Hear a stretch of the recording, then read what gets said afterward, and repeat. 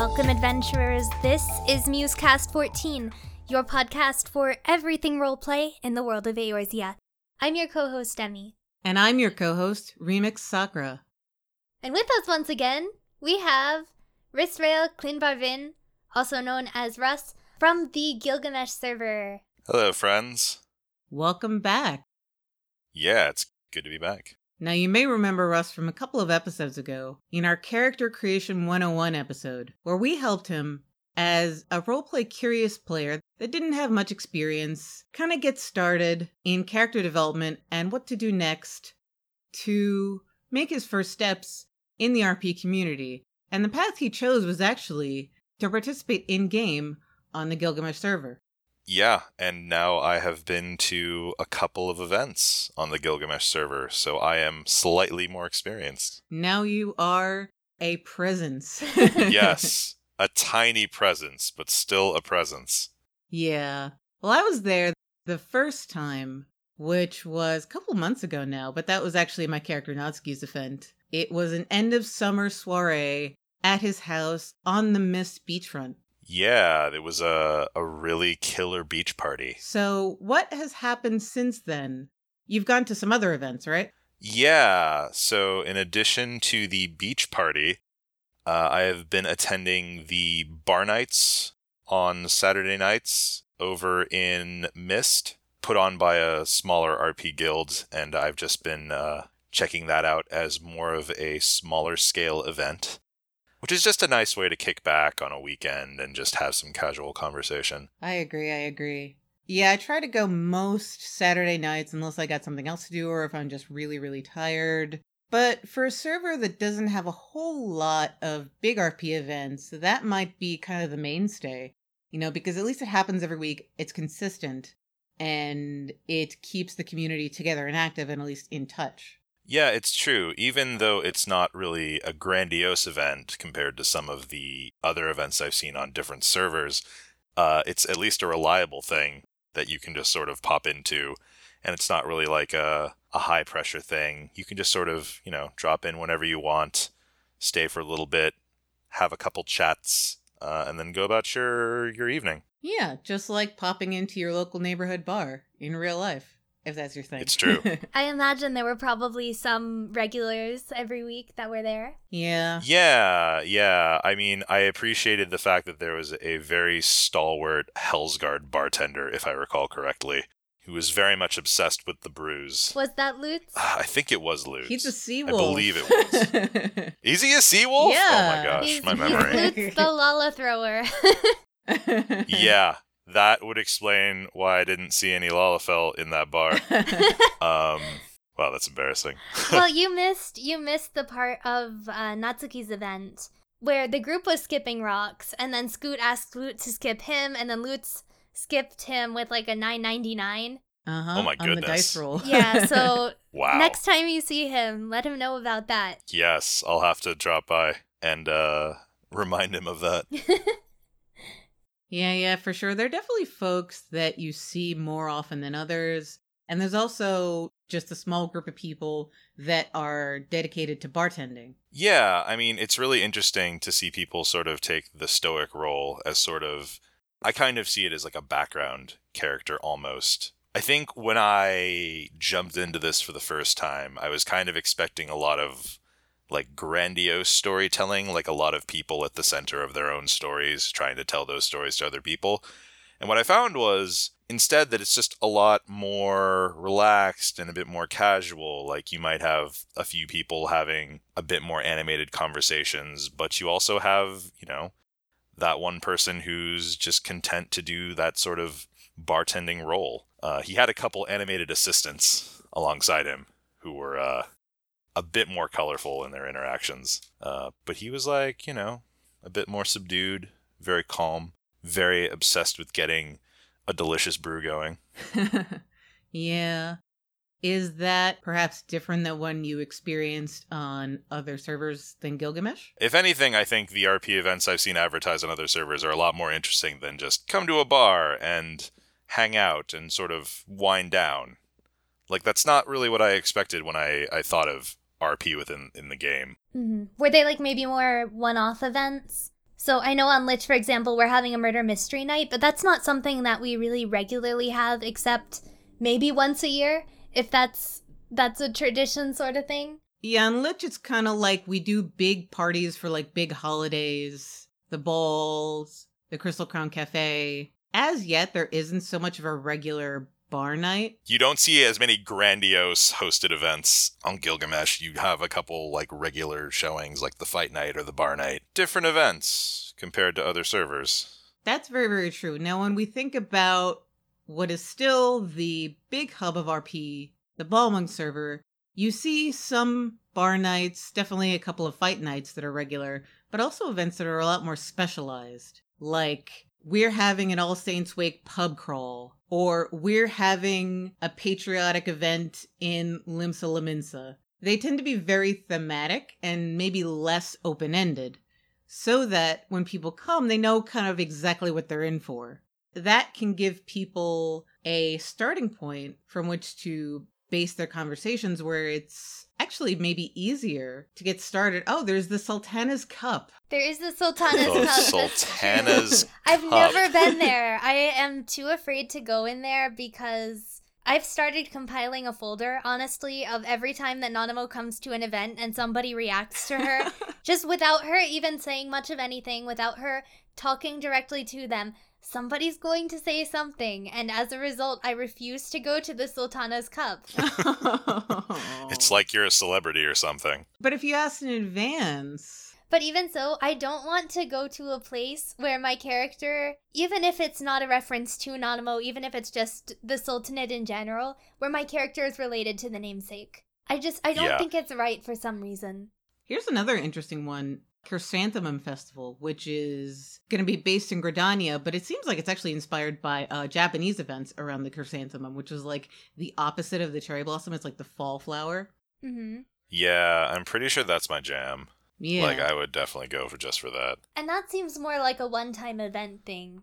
Yeah. Seeing as it is a festival. I guess what I've seen then, at least from your experience and then our experiences on like Lich and Diablos and things like that, are that the roleplay climates tend to change. And where I thought that maybe smaller servers tend to have more general events, what I've seen on Lich is more of a polarization towards specialized events where they're few and far between, but they tend to be big because they're the only ones there.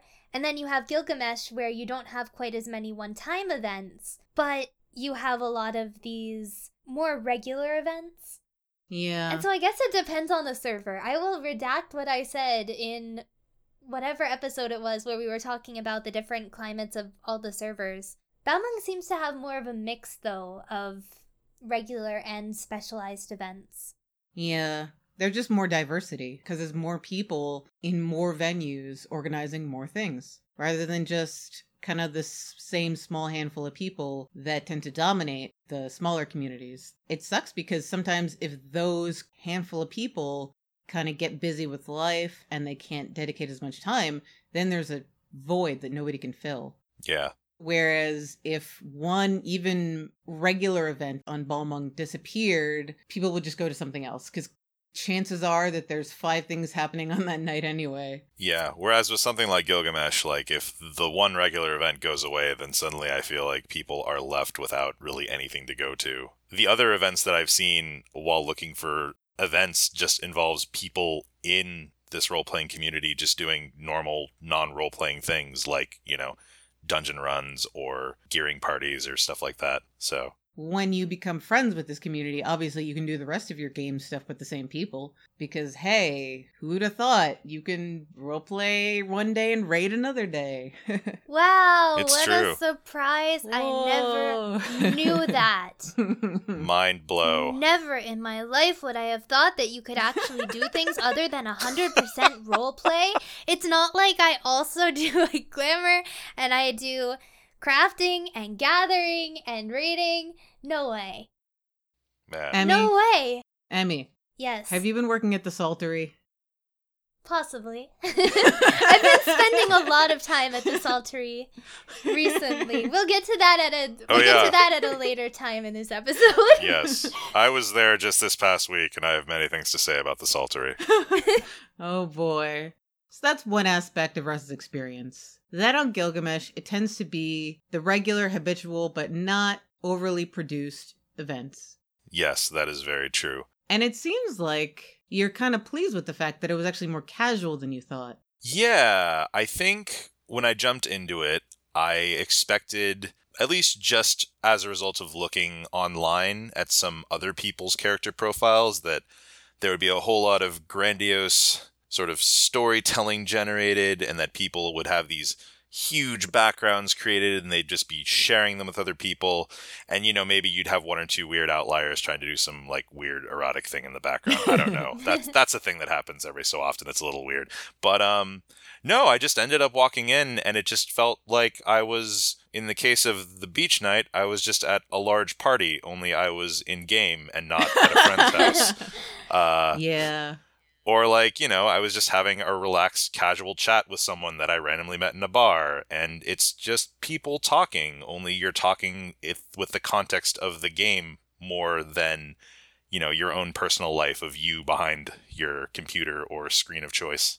Yeah. Now, having been in the Gilgamesh group for a little bit longer, there are times when we do stories, when we get to know people on a deeper level, but they do have to be more coordinated. Yeah.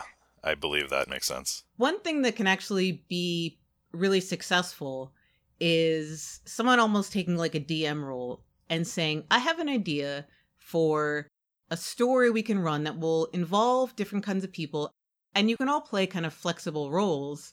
It's not that your roles are dictated, but I need you to come along with me on, let's say, a mission. And an example that I'm thinking of is a while back, the FC known as the Phoenix Clinic. They're kind of like a hospital for adventurers. They use magic and medicine and are involved in different charitable things. But the character who's in charge of that basically posted in Discord, okay, on Saturday, I want to run something a little bit more complex where we're going to investigate a ring of kidnappers in Thanalan. So we were given some direction in what we were looking for. And of course, in your conversation, in your habits, that's where you bring out your character's personality.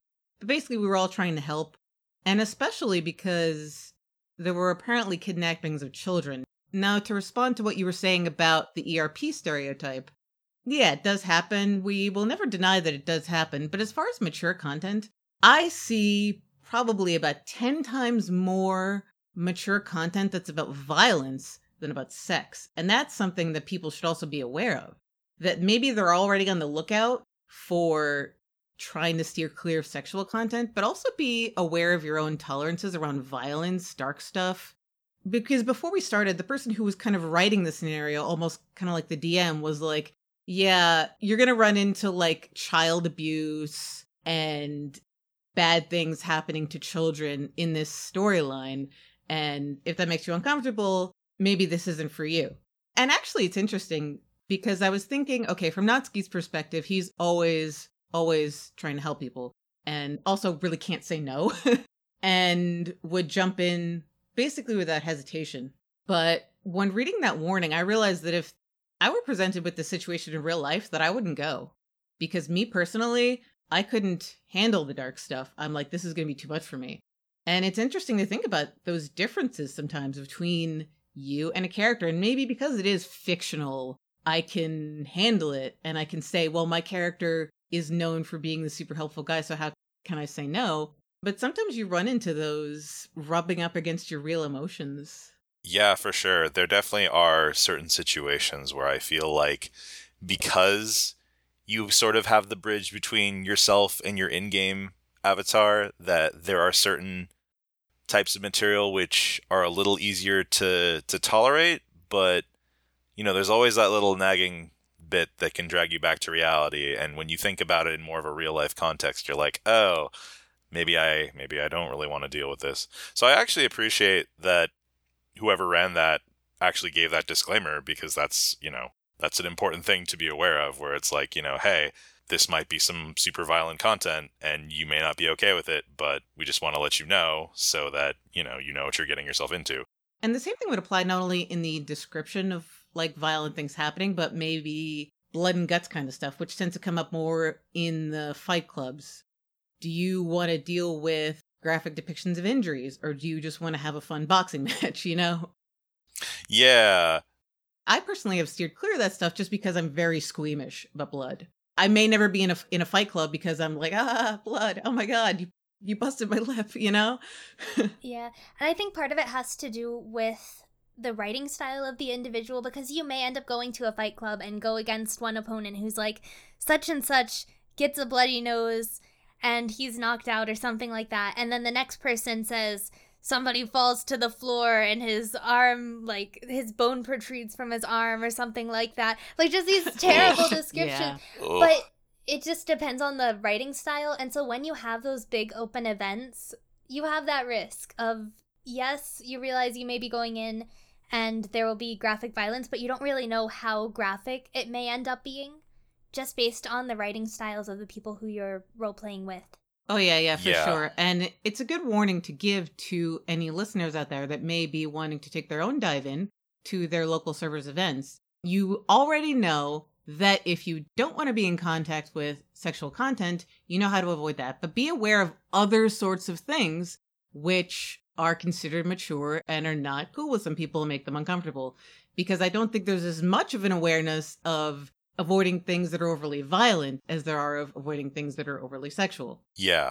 And I think it's good that you guys bring that up, because I did not actually end up making it to a fight night, but I was considering it at the time.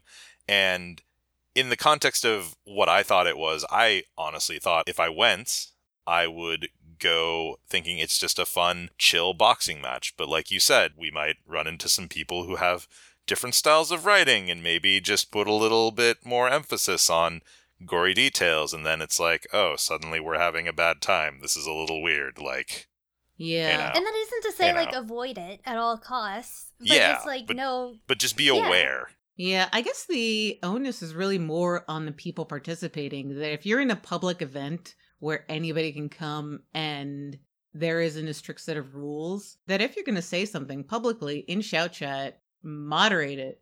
You know, it's kind of up to those people making the descriptions to make them a little bit less bloody, you know, and graphic. So sometimes you gotta moderate yourself Yeah. Yes, check yourself before you wreck yourself. before you wreck yourself and everyone around And you. your character. So I want to so we got a little off topic, but I want to let Russ continue to talk about his experience. But since it was mostly centered around these in-game events on Gilgamesh, seems like we got an overall sense of kind of how this community is doing. Yeah, so I definitely think there are a lot of nice, chill events that happen on a regular basis. And I was definitely expecting something a little more large scale, like was originally described for happening on other servers. And yeah, I just remember seeing a lot of cool things on Diablos or Lich or Famfrit and just thinking like, oh man, it'd really be cool to do something like that. Like this bar night is cool, but like I'd like to do something a little bit more elaborate. Seems like it's up to us to fill in some of this need. Perhaps. And I think going forward, I will most likely make an alt or two on these other servers so that if an event comes up, I can actually check it out sometime in the future. As a recommendation to you, I would say level up a character enough where you can get to all 3 city-states, at least the initial city-states, because that's where a lot of the events tend to happen, is the housing areas in those regions. Yes, So, definitely. yeah, go ahead and that might be a good thing to start working on. That's good. And the nice thing is, this is a bit of a side note, I've spent some time talking about role-playing with a few friends of mine, which has given me a couple more character concepts, so I could very easily now create an alt who's just, you know, their own character with a different backstory and check out these events and sort of grow them out from there. So that's really neat. Yeah, one thing that actually has been brought up a couple times in our Discord is that if someone makes a clone of the same character on a different server, they have different experiences with different people, which may actually end up changing their personality. It's almost like you create an alternate universe for the character if you put them on a different server, if they have enough interaction that the course of their life really changes a lot. But I'm really amused to hear you say that you're now thinking of making all these alts in different servers, because I'm like, yes, roleplay and alcoholism go hand in hand. It's true. Also, I do agree. I think the data center is in fact just one big multiverse. I'm thinking that, because Remix brought this up, that when you have the different characters on different servers, you interact with different people, especially with original characters. It can get hard keeping track of the storylines that happen in between servers. And then because the personality changes, you really have to start writing differently for each of these different clones. And that can be hard to keep track of. I think with NPCs, it's a little bit easier because you have that template to work off of. But with original characters, especially, just making clones can be tough. I'm sure it can be done.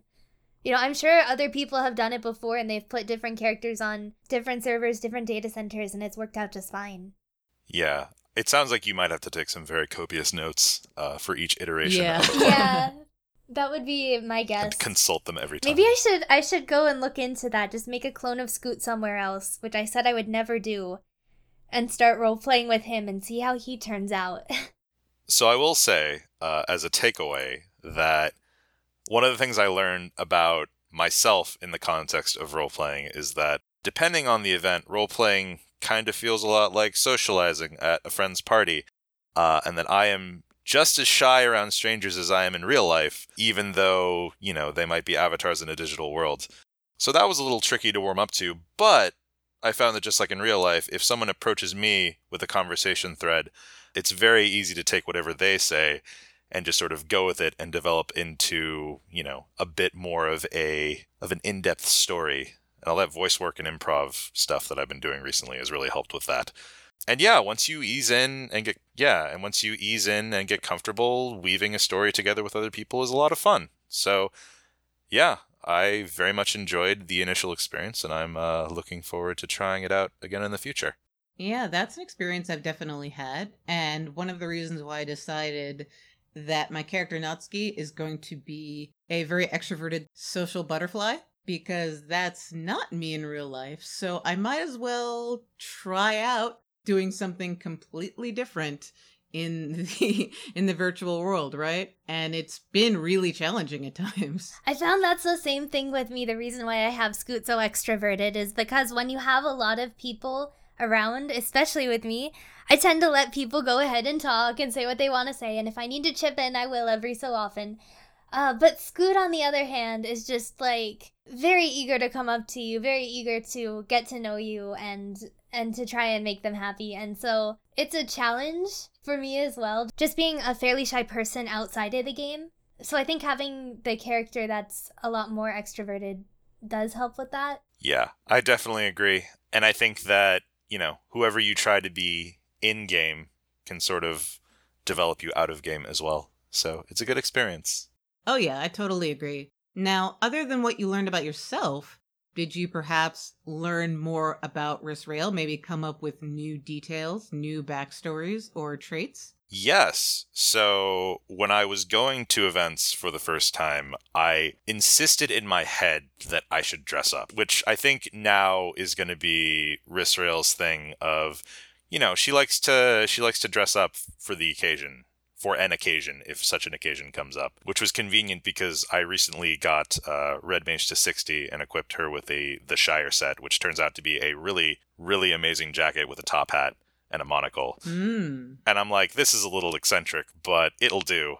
So I totally wore that to a beach party, which made no sense at all, but it was hilarious. So yeah, I think that's definitely going to be a thing in the future where, you know, every so often she'll see an event and she'll be like, that looks awesome. I'm going to dress up for that. She'll come in with a suit and be like, hey there. And then everyone will just be like, why are you wearing that? That is so over the top. Even if it's out of place. Yep, Yeah. even if it's like a warm summer day by the beach. So I also found that she's a big fan of a drink called a Ruby Ale, which is sort of a sweet beer, which was crafted by the wonderful bartender over at the bar night. So that's a drink that she'll be ordering in the future. Like a strawberry lambic? Yeah, something like that. It's got that like little hint of berries and stuff like that, as it was described. Nice, nice. Yeah, yeah. Now, hearing about your experiences, even though you're having a lot of fun with RP and you want to continue doing it, it doesn't seem like it's really changed like your entire game experience forever. It's something that you're doing in addition to all the other stuff. You haven't abandoned content or anything. And in some ways, that actually makes me glad. Because, yeah, for sure, there are a lot of people for whom RP is the center of their game experience. But for most people, it's just another activity they do amongst many others, alongside all the other content, their crafting, their gathering, their raiding, their triple triad. I'm the only one who plays triple triad. I know. Someday I will play triple triad if I can ever get myself to collect the cards. It really does send a nice message to the listeners that, hey, not only do you not have to be afraid to try roleplay, even if you're on Gilgamesh, where we're supposed to be the most hardcore, salty assholes the ever. saltiest server. I mean, we are. It's true. Like, don't No get lies. us wrong. Gilgamesh is the saltiest server. Not only can you do it on Gilgamesh, but you can do it as a casual. You can add it to your game experience, and that's another reason why nobody should ever be afraid to try roleplay. It's really true. I really appreciated that I could jump in at a more casual level. It was certainly less intimidating than, I guess, some of the other stories that I have heard, and just the level at which I was originally thinking about the backstory. I was expecting that I needed to have something really big prepared, so it was really nice to just be able to jump in, maybe for like an hour of my day at most, just to like unwind a bit. But it was great. I really just enjoyed being able to go in casually and still having time to do anything else I was doing in game, and it really hasn't detracted from any of the goals that I've set out for myself in the game. Yeah, exactly. I mean, even if you join a community, you only have to go to the events that you want to go to and that you have the time and energy for. If you join a roleplay link shell where people are talking in character and you're in the middle of a dungeon or it's raid night, you just don't reply. It's not like you ever really have this obligation. Yeah, you might even get RP directed at you, people coming up to you, sending you tells in character, maybe they want to start a conversation in character, but you can always just say, hey, I don't have time tonight, I'm too tired, I'm not up for socializing. Overall, it's a lot more casual than maybe people have come to think. It's true. So it's actually nice to see. Yeah, I actually appreciated being on the out-of-character link shell for Gilgamesh RP, because then, in addition to whatever events you're going to, you can see opportunities to help people out.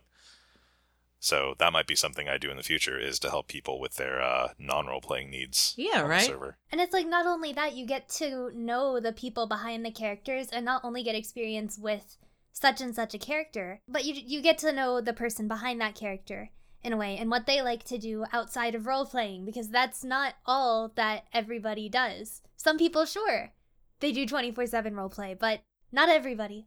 Yeah. Yeah. I mean, basically the friend groups that I have on Gilgamesh are my free company and the RP community. Yeah. And sometimes we roleplay together and sometimes we do other stuff together. So I would say that we're very glad to have you, Russ. And I am looking forward to seeing you around at different events. And I like the suggestion that you gave that maybe what this server in particular needs is more of the big produced events to get people to do something specific. And maybe what Lich needs is like the weekly bar night, since every server is kind of different. And especially with the small servers where there's not as much diversity of events, there's always opportunities for enterprising souls like our listeners to start something up. Indeed. And thank you again, Russ, for coming on and being our experiment. I would say that this is quite successful and that we definitely like to get more folks on to do character creation with us. I think that would be fun. Yeah. Do some more character development and see where their roleplay adventures take them. Indeed. Yeah, I would love to see where other people take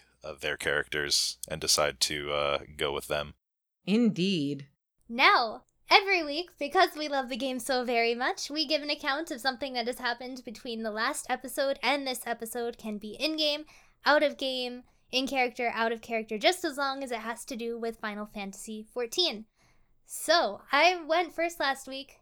Who would like to go this week? Well, the big thing, of course, that happened between this episode and the last one was patch 4.1. And, well, we're not going to talk about the story for several reasons. One, because we don't want to spoil anybody who hasn't gotten around to it yet. By the way, shame on you. Go do your MSQ right now. I'm sorry. You should do your MSQ. I'm on it. I say that half-heartedly, but you should do your MSQ. By the time this podcast goes up, I will have done it. So that's probably okay. And the other reason we're not going to talk about it is because I don't want to talk about it. Well, that'll be There's part your of hint. my There's your story hint. as to why I don't want to talk about it. Yeah. Yes. But I will say that Emmy and I learned a bit of a hard lesson, you could say, about our choice to roleplay NPC characters. Indeed. Now, with original characters, you have control not only of their personality, but of their story, their plot, the events that happen to them, and how they react and develop over time. And it didn't hit me until this patch that if you play an NPC and the NPC in-game, in canon, does something that you would not have had them do, that you are so angry and frustrated with that you just want to yell at you want to yell at them on screen, you have to deal with that. That is the choice that you have made, and you will deal with it because you've chosen to portray the character as they are in canon, and canon is not up to you. Now with me, with Melva, it hasn't yet been a problem yet, because she somewhat frustratingly hasn't done much since patch 2.2. Grr. Both her and Kane need to do Yeah, but with Team Ulda, with Nanamo, I will go into that. well, she makes some choices that neither of us are too happy with. In the sense that we understand where she came from, why she did it, but it's still a mistake. It's still So, this is not to say, of course, that the main scenario ended badly. But in my case, and I suppose this will lead up into my story, in my case, the events of patch 4.1 and my analysis of my character in 4.1 led me to not wanting to touch her at all. And I could not touch either of my muses, quite honestly, because I was too focused on just being angry at my character. Yeah. Man. For her motivations. And so this unfortunately has kind of led to an overall burnout, because not only do I not want to touch my character while I'm trying to cope with this, and I am adjusting to the fact that it's there. I am realizing this, and I am becoming more comfortable with justifying her motivations, even if I myself don't agree. But because I'm not really actively role-playing on Nanamo, and because I'm not really actively role-playing on Scoot, and I don't have a lot of content that I see as very pertinent to do, this has just led to a burnout in the game altogether. Now, there is something good that came out of that, and that is that even though I have not been able to roleplay with Scoot in-game, I did recently have the motivation to pick up Scoot's Tumblr blog and interact with some people who roleplay NPCs and OCs with him. So even though in the game I might not be very active, it did allow for me to pick up this medium that I had previously dropped for one of my characters. And I think that's really great because I get to develop him with a variety of people while maintaining the characters that are important in his life on Gilgamesh. So I think that's kind of cool. I think there was something good that did come out of this, even though as an NPC role player, there has come a time where I have not agreed with my character and it hit very, very, very close to me and, put me off from role-playing her in the game very actively. But going through that and learning more about my character in the process, even from my own interpretations, being the basis of this, I think has helped. Even in my characterization of Nanamo, even if I'm not quite ready to go out and actively roleplay her just yet. So that's my little story, even though I'm kind of off of the grid in-game. Out of game, it's not going badly. Yeah, for sure. I feel like one day I'm going to have this experience where Rove's going to do some dumb shit and I'll be like, girl, ugh. But burnout in general is something that everybody deals with from time to time. It was actually talked about on a couple of other shows recently, Phoenix Down Radio, Aetheryte Radio. An MMO is a long-term commitment, and like any long-term relationship, it's going to have its ups and downs. Me personally, while this was such a hot topic on these other shows, I was saying, like, what burnout? There's no content lull for me. I'm planning 10 roleplay events and writing this and that. But there is, though. There's still the possibility for burnout in some respects. But I think roleplay does keep that drive to develop characters and be involved with the game, even if you aren't physically there. For sure. I think that's a perk of roleplaying. Yeah. My strategy, personally, for fighting the burnout blues is just to never go that hardcore in the first place. Burnout generally comes after a period of going really hard at something, whether it's going to every roleplay event, maybe doing a lot of planning. That can get really tiring if you don't offload some of the responsibility eventually with any sort of grind. Maybe you want to level, maybe you want to raid, maybe you want to gear. Generally what happens is people go too hard for too long, and then they have an extreme reaction to that where they really need a lot of rest, or maybe they just get turned off forever and they unsubscribe and they don't come back. And actually there was a Facebook comment that Emmy and I were involved in where someone was thanking her for posting such a cute picture of Scoot, as she is wont to do. And this person said, "Thank you for bringing a little bit of cheerfulness. Sometimes this game is such a huge grind." And my reply was, hey, it never has to be a grind. Like, I haven't been feeling super well physically, so I didn't clear Rabanastre in the first week. I didn't get a drop, and that's okay, because... It absolutely is okay. Like, you don't ever have to stress or feel bad that you didn't get your drop or you didn't cap on your tomes. You know, it's really when people start to put stress on themselves, like the game is another job, that they get burnt out more quickly. So I really do espouse the virtues of a filthy casual. The best way to not burn out is to never be hardcore in the first place. Just be very chill. Being like, this is a video game. I log in and I do whatever I feel like doing because I'm here to have fun. I have regressed into being a filthy casual for the time being. There is no shame in that. But that's okay.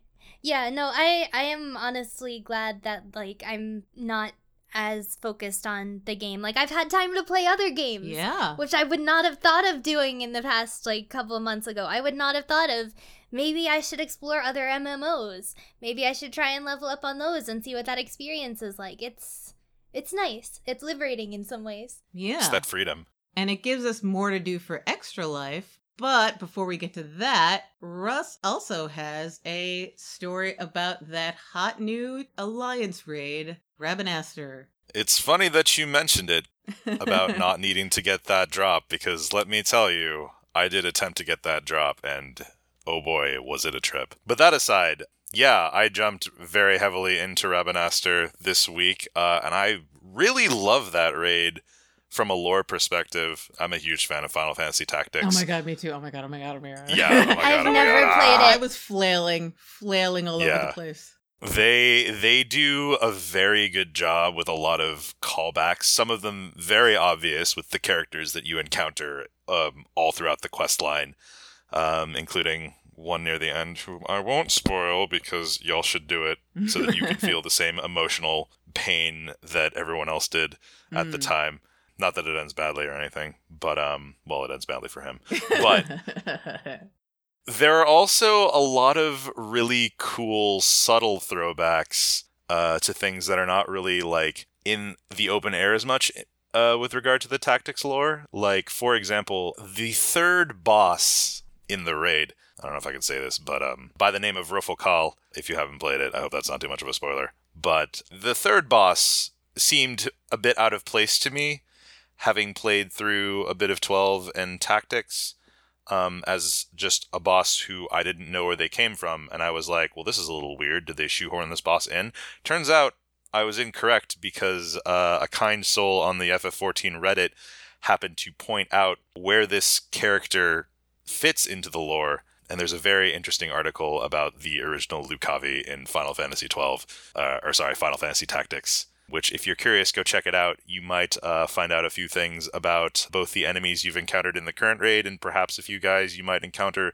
later on in the raid. And they did some very, very good throwbacks, which I was not expecting, and I really, really enjoyed it. Also, it's worth knowing that I really appreciated seeing the monster designs because the person that they had doing the monster design for this raid, he was part of the Garo collaboration earlier, I think, before Stormblood came out.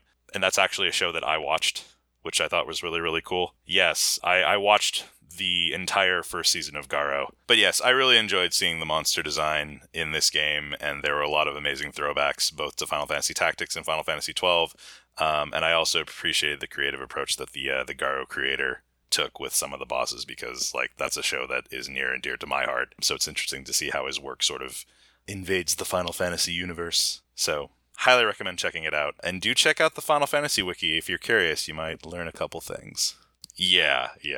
One of the coolest things to come out of patch 4.1 for me was not getting a house in Shirogane, but getting an apartment on Balmung, of all places, in the Goblet. I've been checking the Goblet apartments every couple weeks. Of course, they're all chock full, just like every other housing unit on Balmung. However, when I got up that morning, I figured, let me check, because if there's ever going to be a time when apartments magically become available, it's probably going to be this morning. And I did find an empty one when I went down towards 7. From what I assume had to be someone who abandoned their Goblet apartment for one in Shirogane, in Kobai Goten. So, whoever that was, thank you. And I finally have a place of my own on the mega server, Balmung. And now I get to go and nitpick at all the decorating there's choices. been a lot of decorating this week. That is true. With all the new items, I've been redecorating Scoot's house and Nanamo's house to some extent. Not as much of an extent, I think. But Scoot's house, definitely. Yeah. Even if you're on hiatus, decorating is now the true endgame. So before we go for this episode, we do have one last announcement to make. And it's something that we're doing in conjunction with a lot of other content creators, to be honest. Maelstrom Radio, I believe, and The Crucible, and a lot of other content creators. And that is, we are taking part in Extra Life, which is a charity event, and we plan on streaming for 24 hours, though thankfully, we are not streaming with both of us on at the same time for all 24 hours. Yes, at least I hope that's the case. Not consecutive and split between the two of us. It's within the rules, right? So we are on the official FF14 Content Creators Extra Life team. Woo! Woo. Bunch of cool people organized by Gamer Escape, including Maelstrom Radio, The Crucible, She Heals I Tank, and Phoenix Down Radio, and A Stage Reborn. And anyone else who may be added subsequently, but currently that is our team, all organized by Gamer Escape. So, very soon, once we actually decide on the schedule, we will be announcing said schedule. But so far, we're planning for early mid-November. Of course, as always, we want to do things a little differently. And even though I've seen kind of mixed results in streaming roleplay events, but, the Crucible trial, that was a good one. Yeah. That was a fun event to watch, I think. Even though I wasn't really watching it as much as taking part in it. But I imagine it would have been fun if you were watching it. So if there's anything you, our listeners, would like us to stream, please send in your ideas on some of our social media accounts. Now, before I go into our social media accounts, actually, I'm going to leave with one extra note on Extra Life. As part of the FF14 Content Creators team, and as part of Extra Life itself, we are raising money for the Children's Miracle Network hospitals and various hospitals that are in that network. So the hospital that we in particular are playing for is Cohen Children's Medical Center. So if you would like to donate to us or any of the people on the Content Creators team, you can go to www.extra-life.org. We as Musecast are hoping to raise $100, but our team collectively is hoping to raise $1,000. So hopefully we can end up reaching those goals and exceeding them. So just go to the right-hand corner of the page where you can search for a player and look up Musecast XIV and you can find us, or find our team by looking up FFXIV Content Creators. And you can find more of our actual episodes on iTunes, Stitcher, and Google Play. We also have a number of social media accounts. You can find us on Facebook. Just look up Musecast XIV. You can find us on Twitter at MusecastXIV. We are very creative with our naming. And you can find us on our website, which is hosted through Tumblr, so just go to musecastxiv.com. And if you would like to give to us directly in some way, you can, of course, donate to us either on Patreon or on PayPal. With Patreon, through a monthly donation, you can get access to episodes 24 hours before they actually come out, which is always pretty neat. Or you can get bonus content, which is all the things that we really wanted to talk about but didn't have the time to do so. So you can check that out. You can do a one-time donation on our PayPal, so to get to both of those, go to our website and go to the right-hand side of the page and click on the shiny blue buttons. Now, our Extra Life stream, as well as our regular weekly Sunday Storytime stream, is on our Twitch channel, which is also MusecastXIV. And while we're on it, we do have a Discord, which we mentioned earlier in this episode. Yeah, it's a great place to come in and suggest what we might stream for Extra Life, though we have a couple of ideas already involving Lalafell. Yes! Lalafell? Lalafell. So we hope to see some of you there on our Extra Life streams, in our Discord, and of course, for our next episode. Which I believe will be on more of the Scions. We are returning back to Charlayan and doing a few more Scions. And following that, we have an interesting episode for you. But this one should be just as interesting, I think. Indeed. There are many, many people in the Signs of the Seventh Dawn, and we had to split it up into so many episodes. Yeah. I mean, they are some of those important characters to the story, so we want to give them all the attention they deserve. And even if we take out some of the minor ones, I mean, sheesh, there's so many. So please do look forward to that. And until next time, happy adventuring, and we'll see you then. Yep. See you next time. Fare thee well, friends. Thanks for listening to Musecast 14. Tune in next time when we'll be discussing Charlayan and the Scions, Part 3. Happy adventuring, and may you ever walk in the light of the crystal.